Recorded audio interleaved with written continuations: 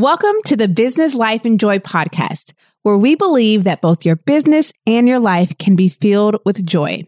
If you want to grow an online business without fear, self-doubt, or the need to take on a hustle around the clock mindset, you are in the right place at the right time. I'm your host, Shantae Grant, creative entrepreneur, teacher, two-time online business owner, mom, wife, and friend. Thank you for being present with me for today's episode of the Business Life and Joy podcast.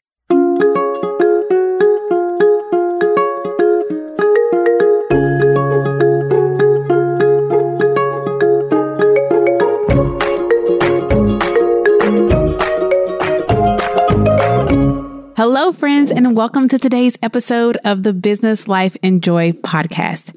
Y'all, one of these days, I'm going to get back to the original order of my podcast, but you guys asked so many great questions and so many really good things continue to pop up that I like to respond in real time. And that's one of the beauties of podcasting. So today's episode 93, just came about the week before you're listening to this. I received a really good question. And again, I thought to myself, I want to answer this now. I want to not push what could be a challenging or difficult conversation off until later, because I actually have episodes planned all the way through April. And so if I wait to put it where it would fall next, this could be a missed opportunity. So today's episode was recorded the week before you're listening to it. And my hope for today is that this episode is a conversation starter. And I also hope that you will listen from a place of assuming, well, let's not say assuming, of understanding that I am speaking for myself and nothing I am saying is meant to, I'm trying to choose my words very carefully today. Nothing that I'm saying is meant to incite in a negative way. So if that is your response, I really want to encourage you to check yourself first in the mirror. And that's with everything I'm going to say. I want you to check and really question every emotion you feel, and ask yourself why you feel that way. Don't project it onto anybody else, but ask yourself why you feel whatever it is you may feel as you listen to this episode. I don't know what the title is yet. I was going to wait until I was done talking and then pick an episode title. So I don't know what you've read to get you here. But today we're going to talk about a number of things, but I'm going to tell you the question that was asked of me that sparked this podcast episode. And so that question was, hey, Shantae, how do you find opportunities in the creative entrepreneur space, which feels very quote unquote good old girls club, without feeling as though you were invited into that space simply so that you can check off a diversity box? So that's the question. And that, of course, opens up a lot of conversation. I'm going to share my experience. I think we have to always be reminded that our thoughts, our opinions, the way we feel about things, the food we like, the things we wear, all of that is shaped by our life experiences. So how I feel might be at the same time. How I feel about a lot of things, everything in life, it's really shaped by my two things, my faith and my experiences. And I think the same is going to apply to you, particularly those of you who have a particular strong faith. You're going to find, I would imagine, a lot of what you base your decisions on or base what you think and feel, and maybe not feel because feelings aren't facts, but you base a lot on the experiences you've had and what they've taught you. And so what they've taught you is what you then start to believe and form beliefs. And then two, your faith, because that's very instructive. Also, my next door neighbor's dog is barking so much. I'm hoping that you can't hear it. That dog. Sidebar. Okay. So let's get straight into the conversation. I'm going to start with sharing some of the comments that I received on Instagram when I mentioned that question, when I mentioned that I was going to do an impromptu episode, some questions that were sent to me via email and my DMs. And then I'm going to share some of my thoughts, some of my experiences so that you can kind of understand what has shaped some of the things, some of the ways that I feel. And again, I hope my hope for this episode is that it is a conversation starter. So I do want to remind you, and you're going to hear me say this probably a number of times, that what I'm going to do on Monday when this episode releases is open up conversation in my free Facebook group. I may even go live in there. And you can join that group at shantaegrant.com/circle. We're going to have a conversation. And so that conversation can be continued there. Again, that's shantaegrant.com/circle. If you'd like to apply to join my free Facebook group, I am going to post a thread in there. We talk about each episode of the podcast, but this one in particular, I may even go live and we'll have like a live conversation. And if the conversation is good enough, I may do a Zoom call. Like, let's all look each other in the eyes and have a conversation about this. I am willing to do that and to make myself available and to provide a safe space for this conversation to continue, because I think there are people on all spectrums, on all parts that have something to say and also want to hear. So with that being said, let's get into the conversation. I don't even know how to categorize this, but let's just get into the conversation, shall we? Okay, don't fast forward me, y'all, but I need to let you know that today's episode is brought to you by Peace, Pace, Progress, my premium course that teaches you how to get more profit generating work done by doing less. Yes, my 4-step framework will teach you that you don't have to be team too much. You don't have to do all the things in order for your business to grow. In fact, trying to do all the things is going to actually have the opposite effect. So if you're ready to get off of team too much, if you're ready to stop feeling stretched thin, if you're ready to stop blaming time for your lack of progress and growth, because spoiler alert, time is not the enemy, then you're ready for Peace, Pace, Progress. This is my premium program that teaches you how to unbusy your business and your life. It teaches you how to get more profit generating work done by doing less. Come learn my 4-step framework that has caused my students to say that this was the best investment that they've ever made in their business and that this was the total game changer that they needed. You can get on the wait list at peacepaceprogress.com. That's peacepaceprogress.com, which will also be linked in today's show notes at shantaegrant.com/93. Okay, so as a reminder, the question that triggered this episode is as follows.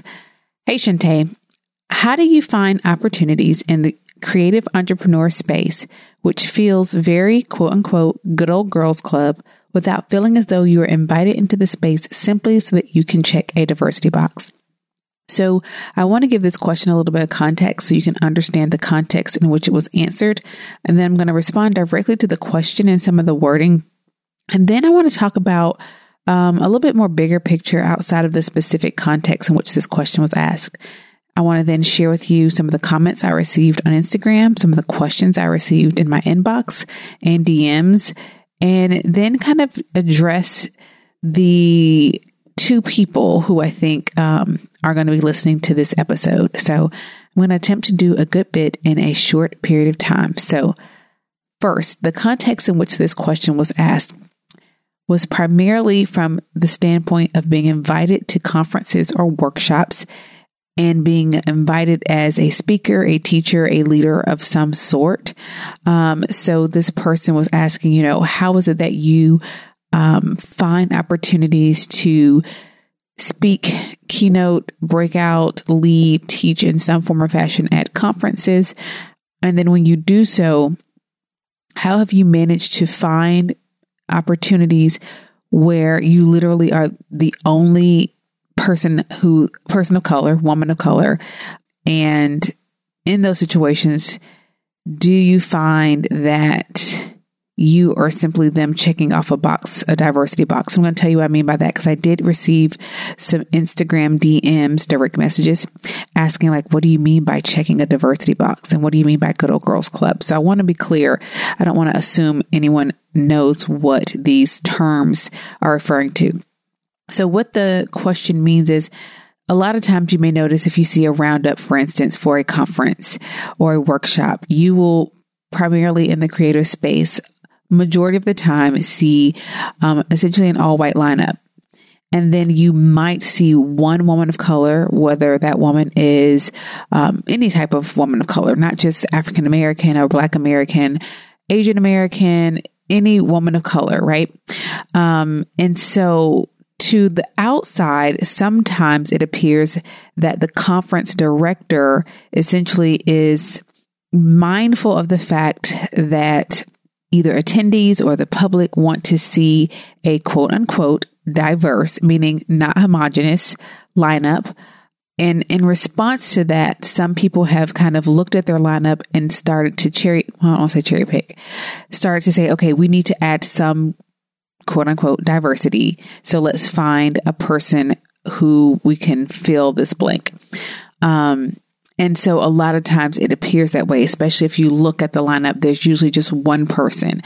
And her question was, were you invited because you're seen to be just as equally as valuable as the other people? Like, would you have been first choice if your skin was like everybody else's, if your skin was white, essentially? Or were you invited because someone wanted to check a diversity, like say, okay, we have someone who's going to talk about X topic and that topic and that topic, checking those boxes off.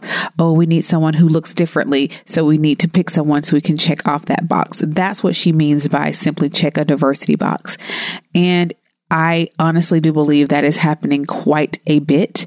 I know for a fact, I have actually been on the receiving end of that, where it wasn't until after the fact, after I'd gone through the experience, realized and believe that I was asked not first and foremost because of what I can bring to the table and the value that I can bring, but because someone spoke highly of me. And I also happen to not be white. That's just what it is. And so I did get questions in the DM too, like, how do you then know if you're a checkbox? Like, how do you know? You shouldn't assume that. So lots of good questions and comments, and I'm just going to talk out and share some of my experiences. I'm not going to talk specifically about this event, in which this happened to me, because I don't want to do that. I don't want to. I respect a lot of the people who continue to attend and speak and teach at this event, and I'm not going to do that, but I will be happy to share what I feel comfortable sharing there. And you're welcome to, if we ever meet in person, ask me more details, and I will speak very candidly if you ever find me in person. I'd be happy to talk to you about it. But let's get to this long list of things. So I just wanted to give some context to the question. So first of all, to the person who asked me this question in the context in which you asked it, I have been really fortunate with the exception of one conference, which I attended last year. I've only applied to speak at that one conference, of all the conferences I've spoken at since then. In the other realms, I've been sought after, and I have not always said yes. There have been a number of reasons why I've declined to speak at different events or conferences. But how do I respond with a yes and without knowing? You don't. Sometimes I don't. I think I'm getting better at it. And some of the things I've learned from 2018 are to ask better questions about what they want from me, what they expect from me. For instance, what do you want me to speak about? How did you find out about me? If you actually come in and you know the area you want me to talk about and it's what I actually teach, I think that's a little bit different than saying, oh, we just want you can tell us what you want to talk about. To me, that might start to feel a little bit about like, we just need to fill a void and you come in and talk about what you want to talk about. Although sometimes people really genuinely, they want you so bad because of you. They could give you that freedom to give you some choice. But I think for me now, like going forward and determining what type of opportunities I want to take on, I want to look at the event. I want to look at the person who is hosting the event, do more research on that person. And also this is because my time is far more limited now, and me choosing to take time to be away from my home, my work, my family, my clients, although it is my work as well. I want to be very intentional and make sure I'm choosing wisely, not only because of all those reasons, and because, I know that wherever I go, I'm bringing great value, and I want everyone listening to know that. Those of you who are interested in speaking, and I have an episode coming soon all about speaking because I've had a lot of great questions about that. And I have a guest coming on to talk to you all about that. But I think I would advise to, one, know your worth. And I'm actually getting into some of my later commentary. But I think for me, I am more aware of that now, essentially, than I was when I first started out, right? When I first started out, like 2018, my goal was to book one speaking engagement. I was like, so in 2017, when I thought about 2018, I said, I want to book one speaking engagement. And before 2018 even hit, I think I had 3 already on the books. So I was just excited just for anyone to offer me an opportunity. And I have since learned a lot. And so I will be much more careful about where I am choosing to spend my time. The question says feels. And so the thing I like to always say is about feelings aren't facts. I want to get as much factual information as I can before assuming that I've been asked to come in to check a diversity box. So I don't want to go in assuming that someone is coming from a bad place.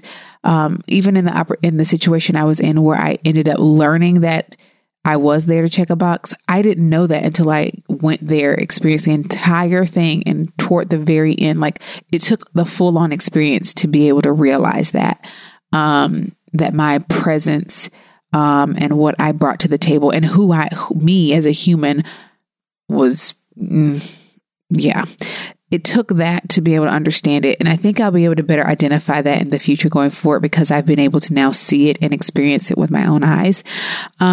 But for the person out there who is asking it when it comes to like being invited to be a leader, a speaker, someone who is coming to say, I have information to share with you, because I think everyone who comes to conferences, including the attendees, have value to bring and to share. That's the beauty of conferences, is you get to bring all that and mix it together and share with one another and brainstorm with one another.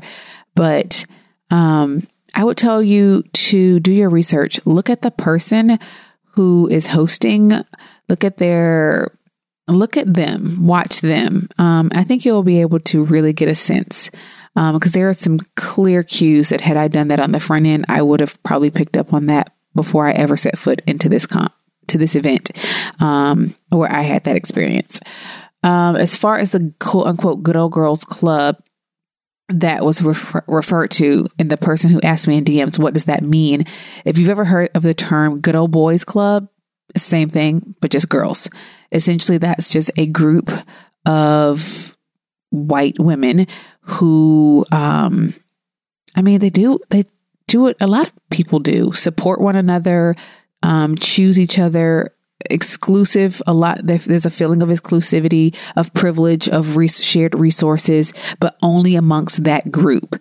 And that group is very homogenous. So that is what the term quote unquote good old girls club means. And that's all in reference to the specific question that I was asked. But I want to take that and look bigger picture, because so many of the comments and the DMs that I received were more global than that, right?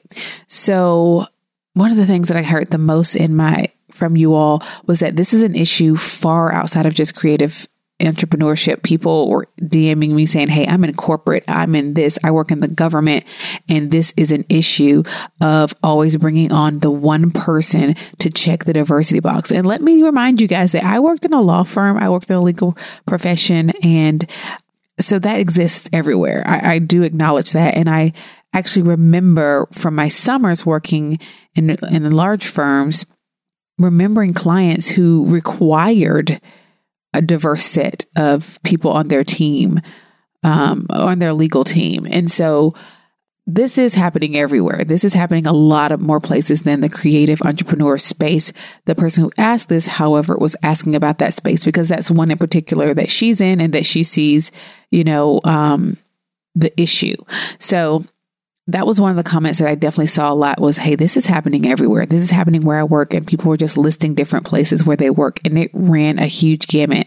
I had artists respond, and I had people who are in corporate. I had people who say they work for the government, people who say they work in like private sector, like a little bit of everything saying this is an issue. That's why I said this cannot be, this conversation is a conversation starter. It's not a dissertation with an answer or a solution to a much more global problem. But the first thing is to acknowledge that it's not just happening in one sector or one subsect of, it's not just an entrepreneurial space, essentially. Another comment, I have all my comments that I received written down because I wanted to address each one. Another comment that I received says, hey, you know what? You can't make everything about race. Kind of just tired of everything being a racial blame game. And to that person, again, I hope you're listening. And I invite you to ask yourself why you feel that way. And that's what I'm inviting everyone to do. No matter how it is you leave feeling here, I want you to question why you feel that way. Not saying it's wrong or right, but I want you to ask yourself, why am I responding this way?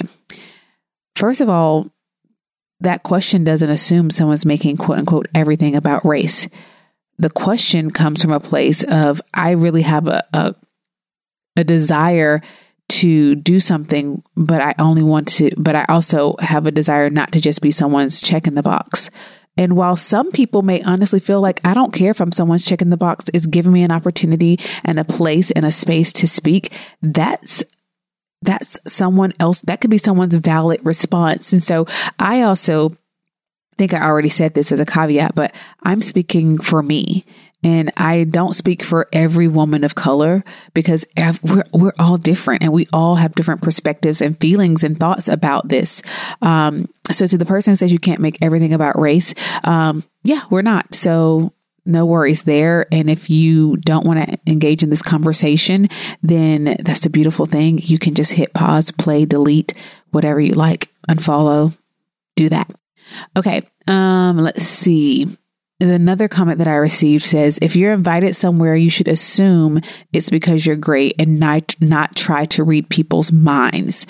I don't really have much of a response to that comment, but I wanted to share the thoughts that my conversation on Instagram kind of shared.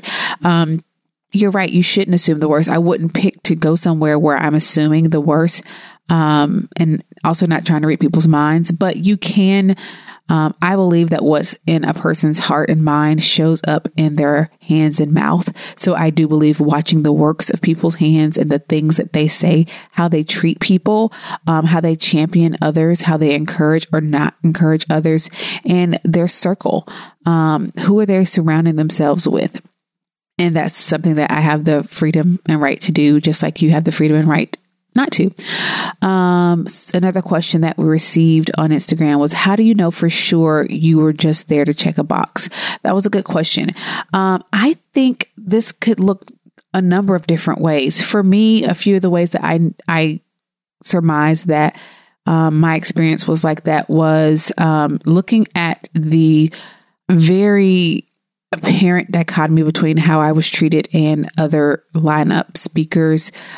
Later learning some information about compensation discrepancy, later learning some, and also just in general, when I had some things that came up and the zero, like what I want to say, lack of concern, like the 0% concern about me and my son and our safety, just really treated like I wasn't there.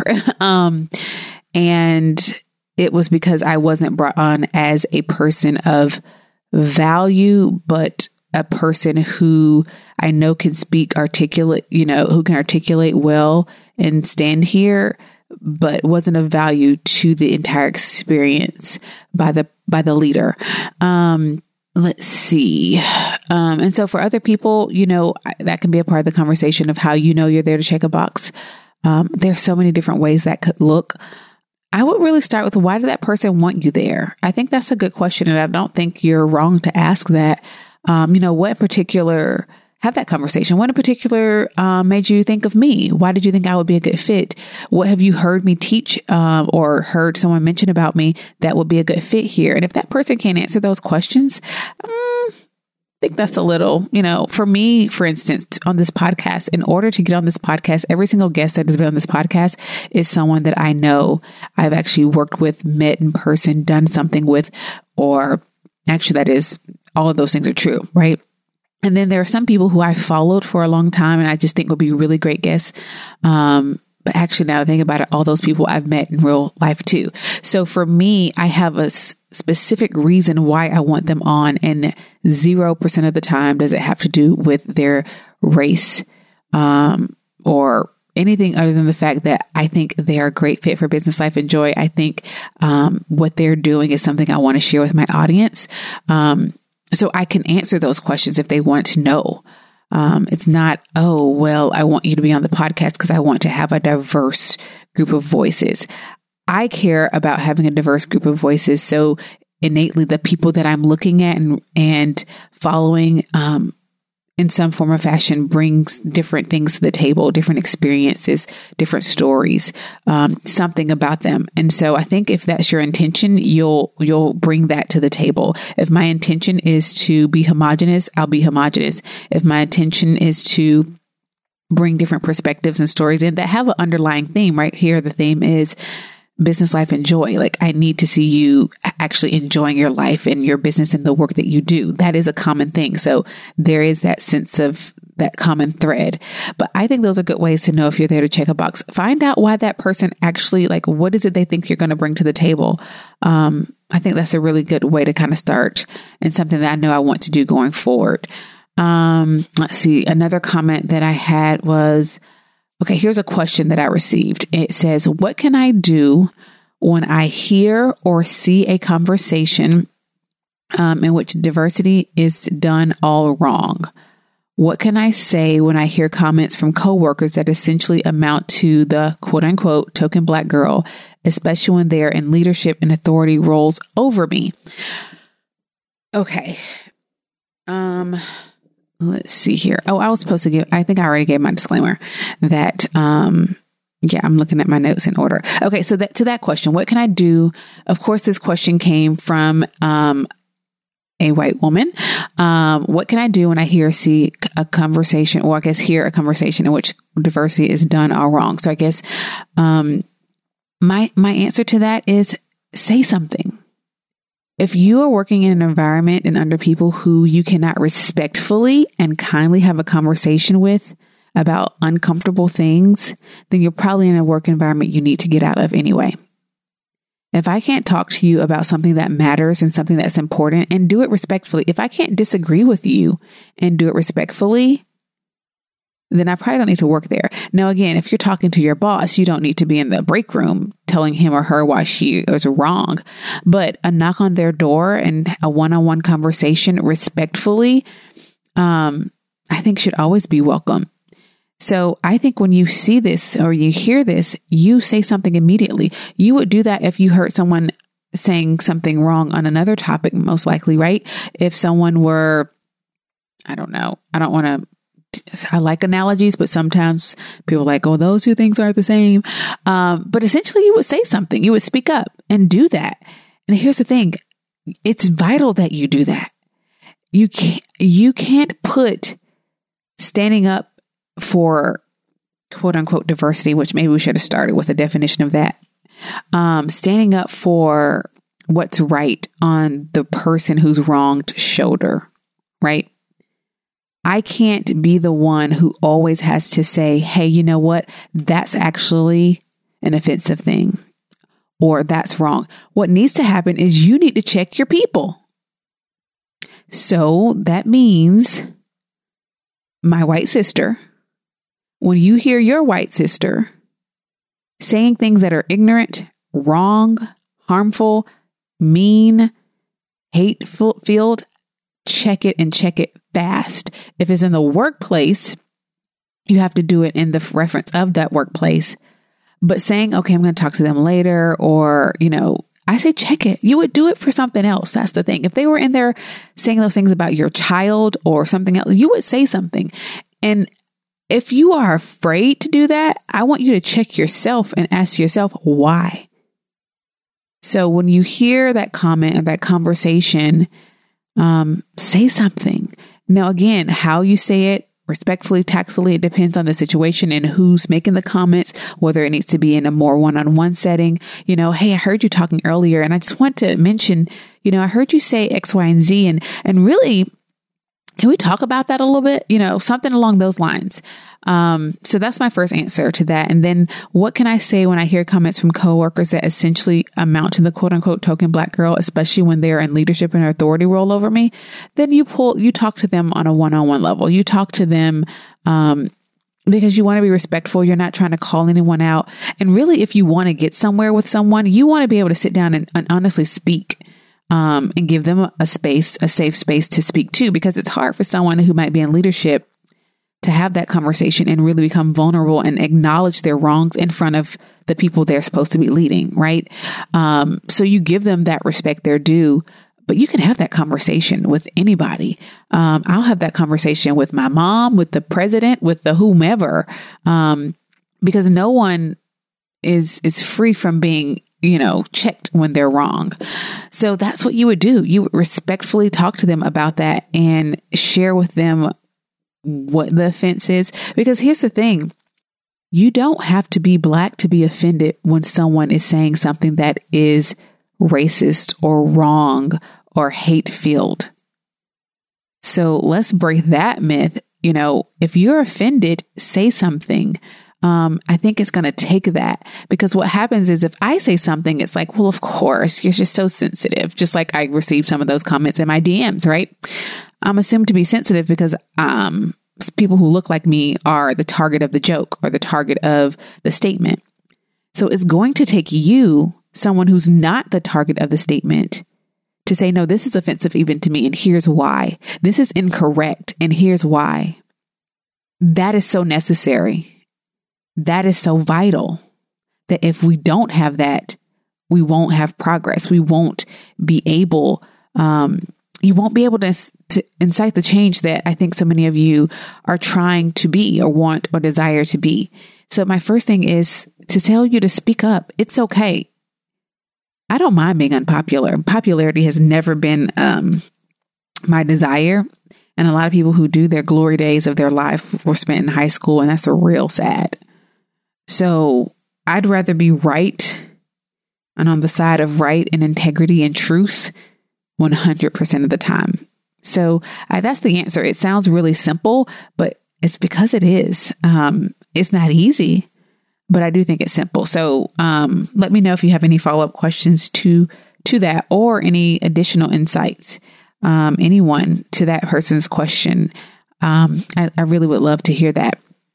So the next question was, how do I assist in redirecting? Oh, this is still part of that chain of questions. How do I assist in redirecting these conversations? And that's it, by inputting. There's no way you're going to help redirect a conversation you don't get involved in. And again, read the room, do it in a way, be smart, right? He who wins a person over, you have to be wise. You have to be able to figure out how to get into that conversation in a way that you'll be heard.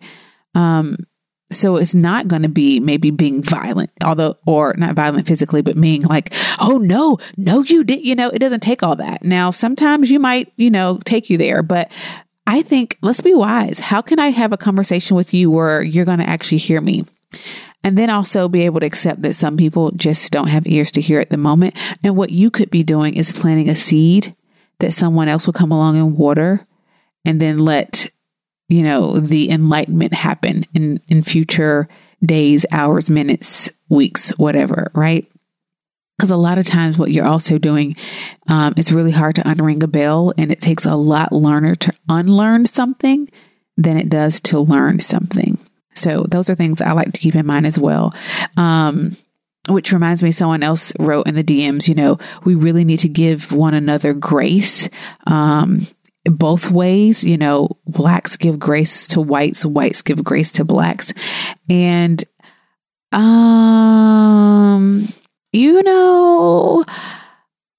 are so many like cliche things floating around in the internet space that sometimes I just have to eye roll. And I'm all here for unmerited favor, right? I'm grateful for God's grace. Grateful for humans who give me grace when I err. But this ain't one of them times, to put it simply. That's not to say, you deserve your head chopped off for making a wrong call or a wrong move or having a bad intent. but we're going to have a conversation, because grace is kind of like, okay, we're going to let this one slide. And no, that's almost like the person who says, I overheard my coworker saying something, but I chose to have grace. No, you need to get in her face and talk to her, right? Again, respectfully. So I respectfully disagree, my friend, in the DMs about that part of it, because I think there's been so much of that, so much eggshell stepping. Like, I don't want to do that. That's also has led to a part of the problem, that this is a conversation no one wants to have, because we want to, it's not that bad, or it's okay, or they don't know better. Well, you know what? Let's educate them. Let's educate you, educate me, I educate you. And grace is wonderful. I'm grateful for grace, but this just ain't one of them places. I had to get real. This just, no, hashtag not here. Hashtag it's an opportunity to teach and to learn, from both ends. I do think that's the case. How can I talk about it in an authentic way without it being the elephant in the room that we brush over? So the elephant in the room is the thing we brush over. We're not going to do that. We're going to bring it to the forefront. It is going to become the whiteboard in the room, the microphone in the room, the agenda in the room is what we are going to talk about. It's when you choose not to, or brush it off, or do things like, no, man, that's not right. Or, don't say that.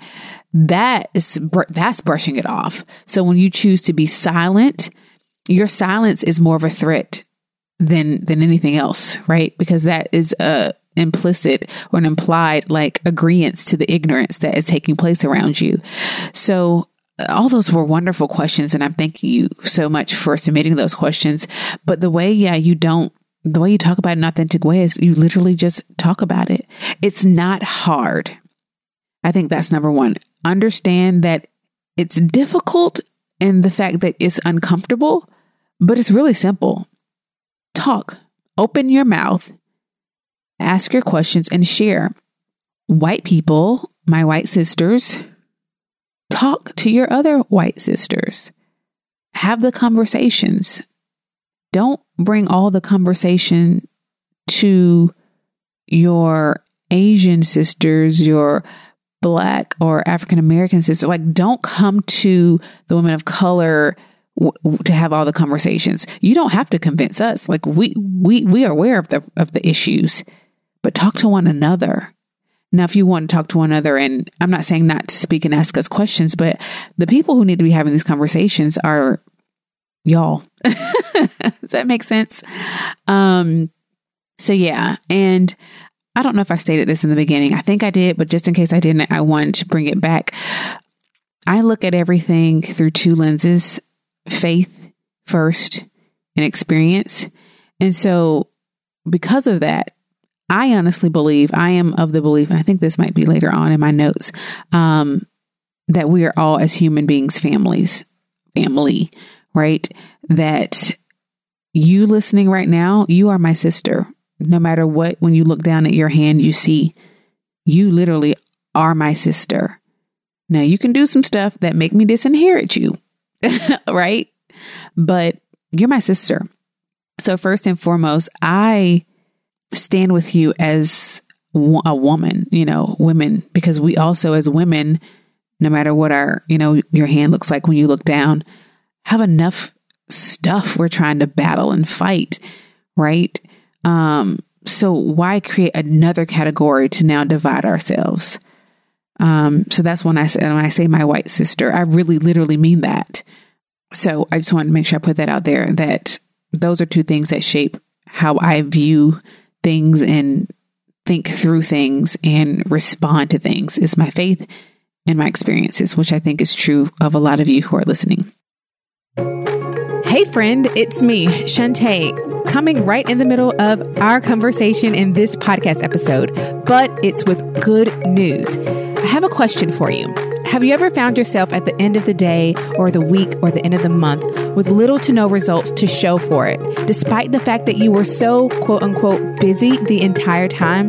Well, guess what, my friend? You're not alone. And most importantly, this does not have to be your story. I want to tell you and introduce you to my brand new training called Peace, Pace, Progress. It teaches you how to get work done that matters, how to go from big picture goals all the way down to the day-to-day activities, and how to get specific and leave the generic and general out of your plans, and so much more. Are you tired of filling notebooks with ideas that never happen? Well, let Peace, Pace, Progress help you sort through those ideas and teach you which ideas to prioritize and which to trash so that you can begin to see tangible, measurable results in your business. So, my friend, what are you waiting for? It's time to put an end to no longer having a system that works.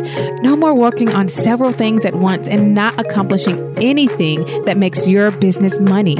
Don't go another day wasting your precious time. So today is the day for peace, pace, and progress in your business. Find out why Dion says, so I just finished Shantae's Peace, Pace, Progress course, and it is everything. From the very beginning of the course, everything resonated. I was definitely team too much.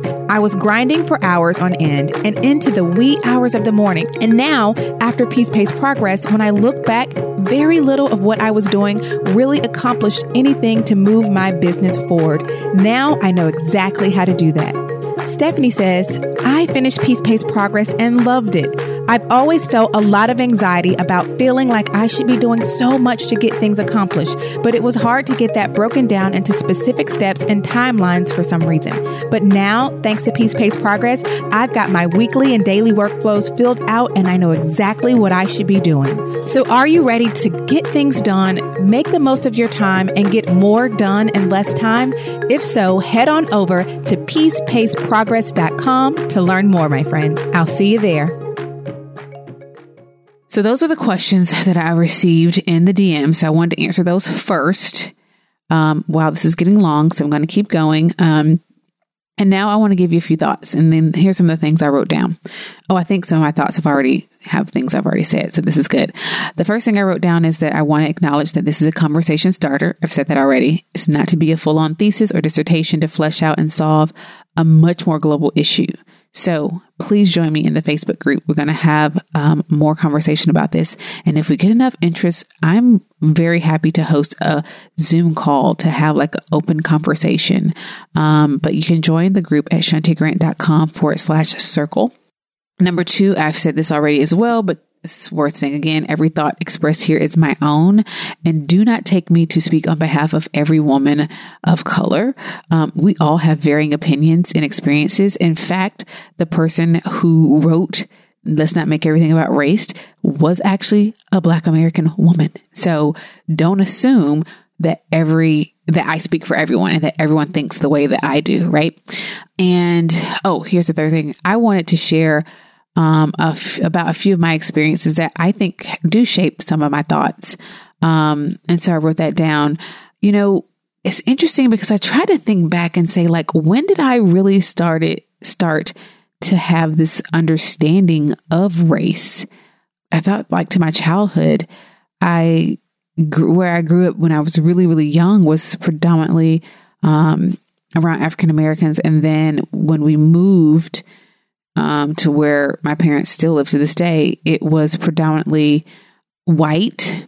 But I don't have a memory of feeling any different.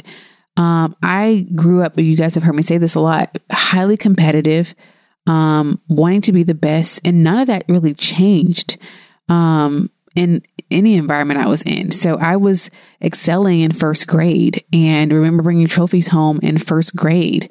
When I was in Miss Breakfield's class, I remember having that same drive when we moved and things looked different, wanting to be in the gifted class. And I came into an area, because this was, I think, 7th grade, where I was in a school with people I didn't know, but I don't have a memory of really like dealing with issues of race in my childhood. However, in college, I attended a school called Furman University, which is here in Greenville, South Carolina, where I currently live. And I think at the time I was a student at Furman, the school was like 4%, maybe 2% non-white. Like it was the opposite of a HBCU, I used to say. But I loved the school when I visited. I was really excited about the opportunities there.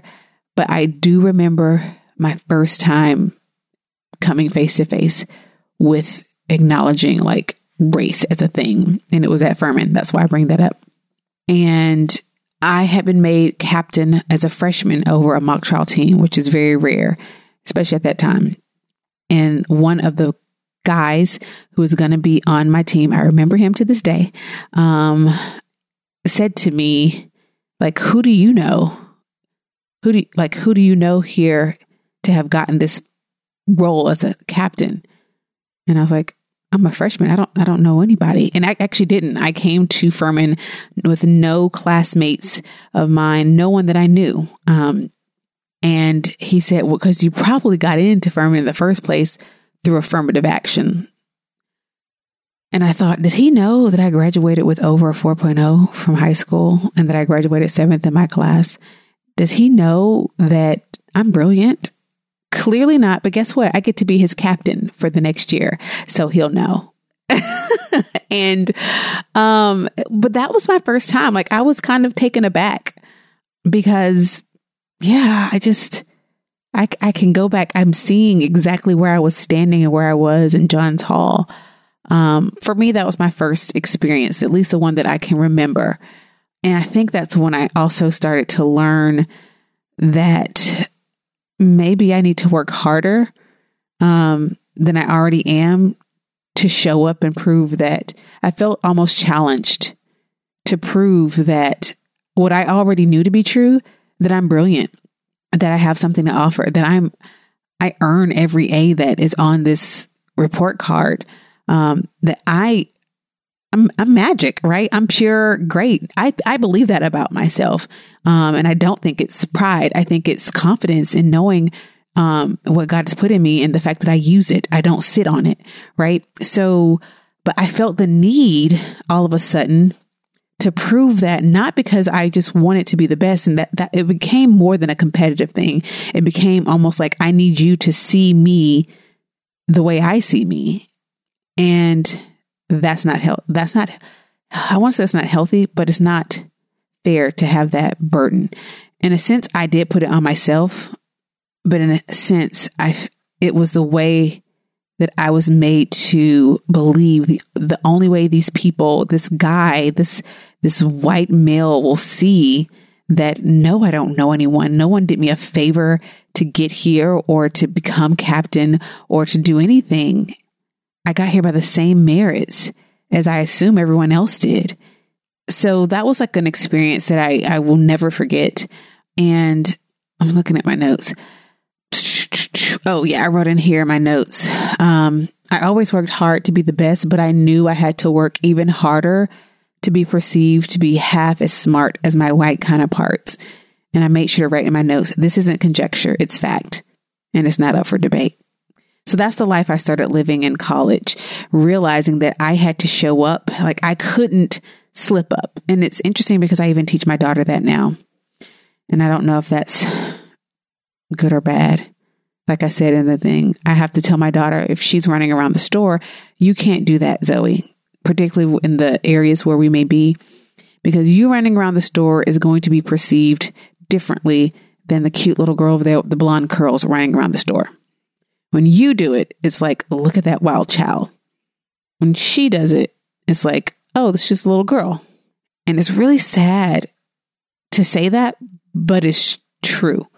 So I share these things just to share my experiences, because I think how we think and feel and perceive is based a lot on our experiences. So, other things. So that was college, and then law school. In law school, I felt that same need to show up twice as better, to be considered half as good, but it's also already a competitive place. I remember after my first year of law school, I had so many job opportunities, and a good friend of mine, like, he didn't say to me that he thought the reason I had all those opportunities was because of my race. But what he did say, and what his fiance, now wife, said to me was, I think the reason he didn't get a job offer was because he's just a white male, which I thought was really interesting, right? I'm like, well, have you looked at the law firms, boo? That's like who's they're filled with. So, which could be her case in point, right? That they want something different. But I was like, there are plenty of white guys who got job offers. I was like, I got job offers because when you look at the first year grades, my grades were great. And the one grade we get was criminal law and I got an A. So they want to hire the people who look like they're going to, have higher grades. But I remember that statement and I was just like, that's an interesting way to spin that. Right. But that was law school. And I went to the firms and I remember when I arrived, that's the first place where I really felt that pressure more than anything. Like I need to show up here and be 5 times as good because now we're talking about like our career and what we're going to do and getting these opportunities.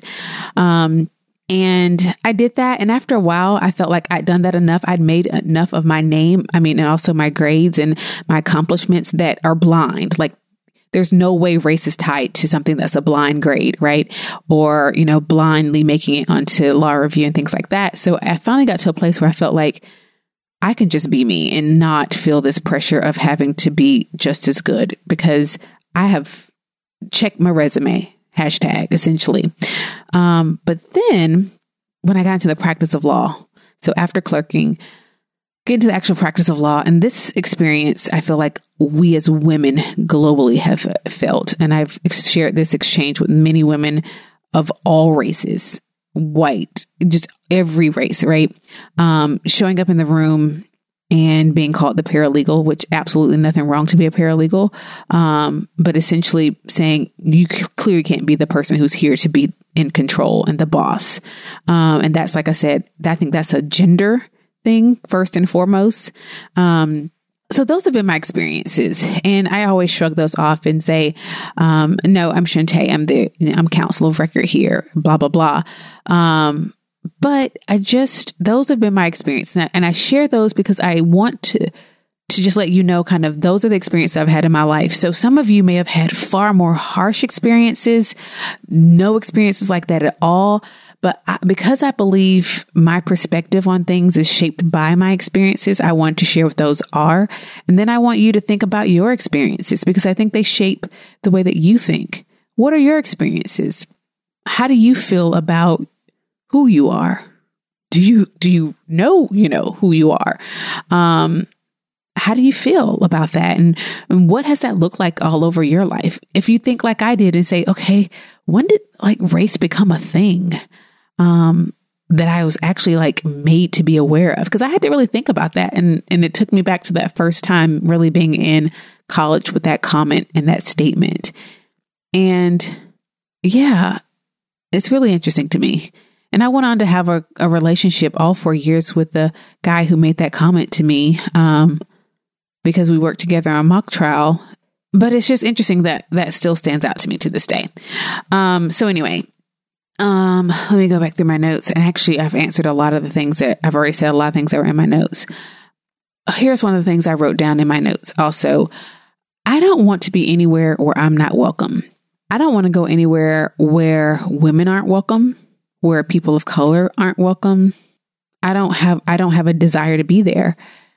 Some people feel differently. Some people say, no, we need to be in those rooms, even if we're not welcome, because we need to be in those spaces. And maybe I can think of some areas where that might be true.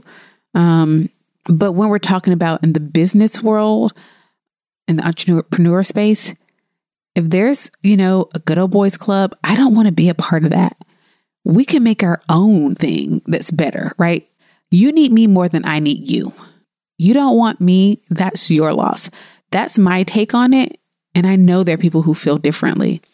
But I also have the view that not everywhere is for you. Not everywhere is for me. There are some places where it makes no sense for me to be in that room. Because I don't share the same desires, the same, whatever niche you feel. I don't have a desire to be there. And so I also feel like for those places that feel to you or look or appear to be good old girls club, to the person who feels that way, maybe you don't need to be in that room. Maybe you need to find a room that's celebrating who you are already, because those places may be underserved and those places may be going down because you're trying to run over to the good old girls club where you're clearly not feeling a part of the club. So one, find the place that's already celebrating and championing you. And two, if it doesn't exist, maybe you're the one who needs to create that space, right? I have in my notes, I recently saw one of my customers informed me about something that was going on with another company, because I was wondering why I was getting so many emails coming to me about a particular thing because of Zoe. And she told me about another company that was kind of dealing with some backlash about not being quote unquote inclusive. And there were just all these comments and people commenting about like, you need to be more inclusive. And my take on that was so different. My take was, why would you beg a brand or a company to include you when you can find a brand or a company that's already out here supporting you and championing you and showing that they represent what matters to you? Because if inclusivity or really anything means something to you, find the place that's already doing it. Stop trying to make the company care about what you care about when they're consistently showing you themselves that they don't care. This is America, where you have the right to be evil within legal boundaries, right? You have the right to be exclusive, but I have the right to not support you financially or otherwise, right? So rather than trying to tell some company, include me, include my race, include my gender, include my socioeconomic status, how about I go and find the brand that's already doing that? Because those are the brands that you need to be supporting if that's what matters to you, right? To me, that makes so much sense. But that's how I viewed that whole situation. It was like, I wouldn't be wasting my breath telling somebody how to run their business and their company.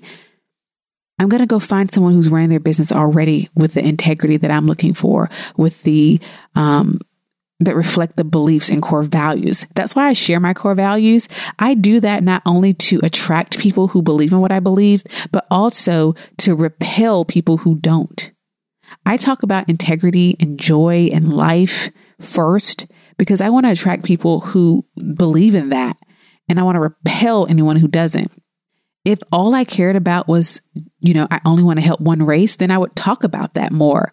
I am here to help women, right? So I talk about what it's like to be a woman and motherhood. And I talk about the things that I'm trying to champion. So that was my take. I thought that would be a good example of stop trying to make people include you who clearly are showing you they don't want to, because that's what leads to the check in the box, because they are doing their thing. They want it to be, it's homogenous because that's their value. That's how they roll. And you coming and saying, hey, you need to do this, you need to do this, forces them in a sense to be someone they're not, to do something they don't feel genuinely led to do. And then they start doing the check in the box because they're doing that because, okay, we receive so many complaints that we're not having enough diverse people. So we need to bring in at least 3 diverse people. Go find 3 diverse people. I don't really care what they talk about. I don't really care what they do, but like make sure they, can walk and talk in a straight line. And that's how you get that cycle. So do you see how that makes sense? At least from my logic, right? You're trying to make a round peg turn into a square. And that's why it doesn't feel or look right. I did have a comment from someone who said, I wrote in here, one of my listeners sent a message saying that she's found it hard when she attends events because she thinks the content's going to be really helpful. But when she gets there, she feels isolated.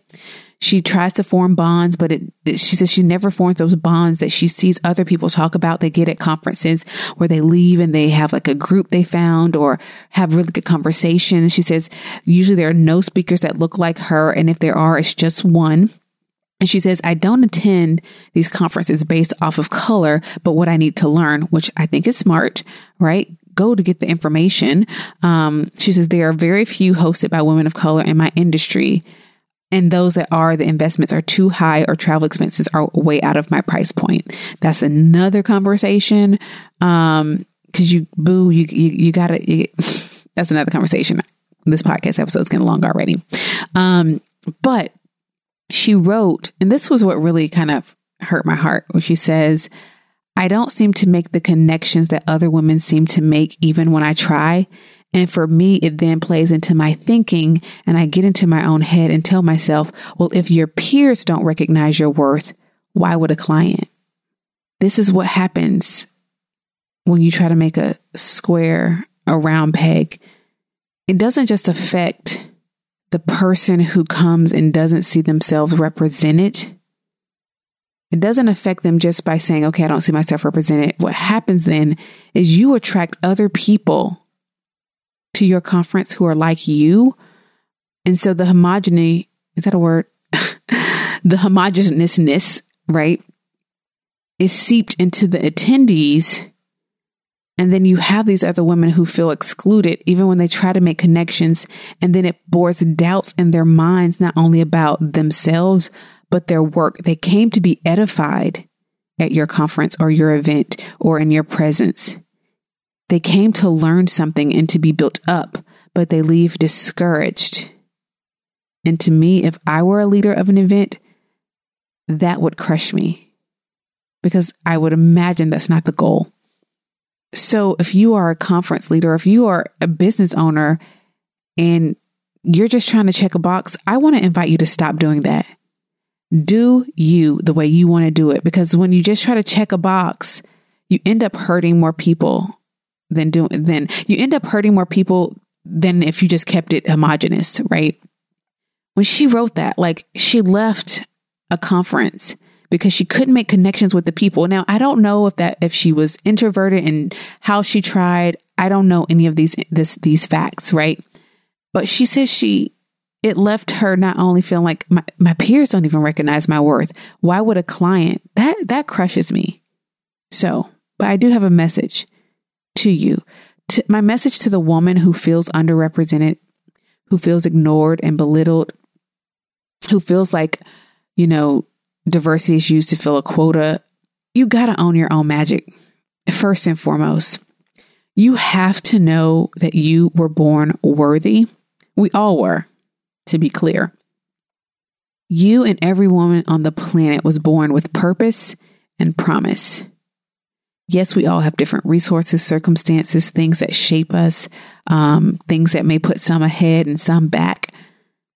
But I think part of my success in overcoming anything that and maybe even not even seeing some obstacles that were in my way, or seeing some prejudices that were put against me, maybe my blinders were on, was because I had a mom who told me I could do anything, and I believed her. I had a mom who told me whatever it is I wanted to do, I could do it, right? And I believed her. And so for that reason, I don't need words of affirmation. I'm grateful for kind words, but that's not my love language, because I believe in me. I believe in the God who created me. And that's where my confidence comes from, right? And I want to give that to you, anybody listening. I don't care whatever color your skin is. Like, you are the magic. And anyone who doesn't see that, that's their loss. Keep it moving. But particularly to the person who wrote this to me and said that you left feeling defeated, deflated, and questioning your own worth.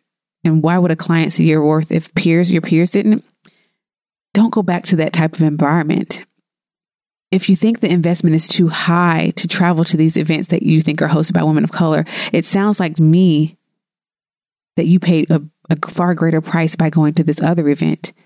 It wasn't a financial price, but it was a huge blow to your confidence and you questioning your worth. To me, that's too high of a price to pay, ever.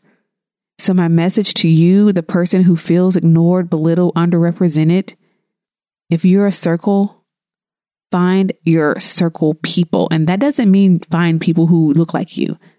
That means find the people who are going to see the value in you. This group just wasn't it. And that's why I say I have to start looking at the leaders of these things, because the leaders are going to attract people like them, right?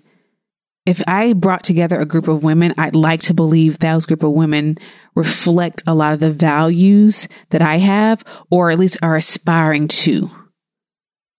So if I'm petty and biased and nasty, I'm going to attract a group of negative, petty, nasty people. And if some of the positive, nice people come in, they're going to get swarmed and eaten by that group. So to the leaders now, and this is of any race, right, who are listening, I'm going to get to you in a minute, actually. Hold on. Let me finish talking to the first woman. If you don't respect your worth, no one else is going to. I need you to lift your shoulders up, walk confidently, charge what you're worth, and show up consistently, because that's so important, right? We can't come into a room with our shoulders down and you're not owning who you are. And I know for some people, it's a lot easier said than done. But for the people who feel like you only see one type of face of success in the creative space or in whatever space you're in, I see you. I don't decide whether or not you're worthy based on what you do, or what you look like, rather. I look at your work. So show up and work. Show up and do the thing that you were created to do, that you love to do. And let that speak for itself. And then find people who value that and stay away from everything else, right? And to the leader out there who is, I'm going to get back to you. Hold on. I keep saying that. I have in my notes, stop asking other people to invite you to their slumber party who don't want you on the list. Find a place that's already celebrating you, or create the space for yourself. You become the invitor and stop waiting to be the invitee, because I think that's really important also. Stop asking other people to invite you to their slumber party who don't want your name on the list. And it could be for malice, or it could just be because you're just not a fit. I don't want to be in a room where I'm not welcome. I don't want to be in a room where my people aren't welcome. Meaning, if women aren't welcome in the room, I don't want to be in the room. Now, again, I know there's some situations where that has to be different, but I'm talking about in the entrepreneur space. If people from the South aren't welcome in the room, then I don't want to be in the room, because I'm from the South. If you don't like hearing the word y'all, I'm not welcome there. If you don't like sweet tea mixed with lemonade, so I think that's just really important. First and foremost, I think what has happened, part of the problem is, and so this is a takeaway I want you to really get. Part of the problem is we have asked people to be something they're not, and they're forced then to be someone they're not. And that means bring in people that they otherwise wouldn't have for the sake of quote unquote inclusivity or diversity. My response is, don't do that. You be you, boo. I won't be there, but I wish you all the best with your group of people. And that's how I think we get away from the diversity checkbox, because I think it might come from what appears to that person as a good place, but really they're just trying to placate you. You ever had your child keep asking you something over and over and over, and you're like, okay, fine. I'm going to give you this little. You've been asking for an inch or a mile. I'm going to give you an inch just to make you shut up. That's what that is to me. That's what a diversity checkbox is. I don't want that. So that's my thoughts on that. Now to the woman, I kept pushing it off, to the woman on the other end, right? To the women asking these questions about, how do I avoid being perceived incorrectly? How do I avoid making it seem like I'm checking a box? How do I have these conversations? My first thing to tell you is to check your heart. If you honestly don't care about finding great, talented women of different backgrounds to work with, then don't do it. You're going to appeal to a lot of people, because guess what? There are a lot of other people just like you. But don't play halfsies. I can't stand people who play halfsies, right? 1 foot in, 1 foot out. Don't play checkbox, diversity checkbox. It's offensive, and you will be found out. And it's just plain out gross. And we know when it's happened. We may not know until after the fact, but we know. I knew when it happened to me. So either care about it and maybe start. I heard a guy say this weekend. He wasn't talking to me, so I didn't say anything. But he was talking to a friend about adoption. He's a white male, and his wife is a white woman. And he said, well, I would never adopt an African-American child because I don't have any African-American friends. And I feel like that's unfair to the child. And I thought to myself, I don't know if that's the dumbest thing I ever heard or if he actually really makes a good point. That's really what I thought at first. Because I was like, you mean to tell me you don't think there's any African Americans in the world where you live that you might actually want to be friends with or start to create a community around so that if you truly wanted a child, you could adopt whomever comes your way? Or is he being generous and thinking to himself, I would want that person to have people around? I wasn't sure how I felt. Those were my initial questions and my initial thoughts. But you know what? He wasn't playing halfsies. He just made a decision and stuck with it. So for that, I will give him some credit. Don't play halfsies. That's my advice. Like if you truly, he had a stance. He says, I don't want to adopt this. So boom, I'm not going to do that. Playing halfsies ends up hurting a lot of people. Playing diversity checkbox, I believe, is evil and nasty, and it hurts more people. You think you're doing it to placate, but when that person finds out, the speaker, the breakout leader, the person who came to see that person, you still are putting them in an environment where they're not welcome. And don't do that. If you just want to create a pretty room filled with people who look like you, then do that, because there's so many people who also want that, whether it's subconsciously or intentionally, right? Create the space you truly desire, be who you really are, and let everyone else kind of find the place that's for them. Those are my thoughts. I have more, but right now my timer says over an hour and my editor has to go through all this. But I really would value your thoughts on this conversation. What did I say today that you disagree with, agree with, have more questions about, need something explained a little bit more? I'm happy to have this conversation. It is about business. It is about life. It is about joy. But if we as adults can't have conversations that don't feel as running through the meadows with flowers as others, what good are we for? How are we really impacting lives and making ourselves better? I welcome the conversation because there could be some viewpoints that I'm missing. And I shared my experiences so that you could hear whatever biases I may be coming from, because we all have them. So I look forward to hearing from you. Thank you so much if you have listened all this way. And thank you for the many of you who have commented before this episode even came out about how happy you are about this conversation. I will say it's probably about 50-50. Women of color and women not of color who have come and been so enthusiastic about this conversation. So I'm going to make a post on Instagram. I want you to come share with me. I want you to tag me on Instagram as you listen to this episode. Share this with a friend you know needs to hear it. And maybe for that person who was saying, how do I have this conversation? Start by sharing this episode with them. It's a good way to start, good place to start, because it puts it on me. I can be the conversation starter, because that's really what I want this to be. And then join me over in the Circle of Success, where we're going to go live. And maybe even if we have enough interest, have a Zoom call and talk. ShantaeGrant.com/circle. You can find the show notes today at ShantaeGrant.com/93. And thank you again for joining me today. It was a different conversation, but I'm grateful to have the confidence now in what I do, and knowing that I can show up and talk about what matters to me, and trust that those who no longer want to be in my world know where the unfollow button is, and those who want to stay around and have the conversation and love me all the more can stay right around. All right, friends, until next week, thank you for being a part of this conversation today. I will see you on the next episode of the Business Life Enjoy podcast. I I hope that wherever you are and whatever you are doing, that the sound of my voice finds you in the midst of pursuing something that has sincere meaning to you.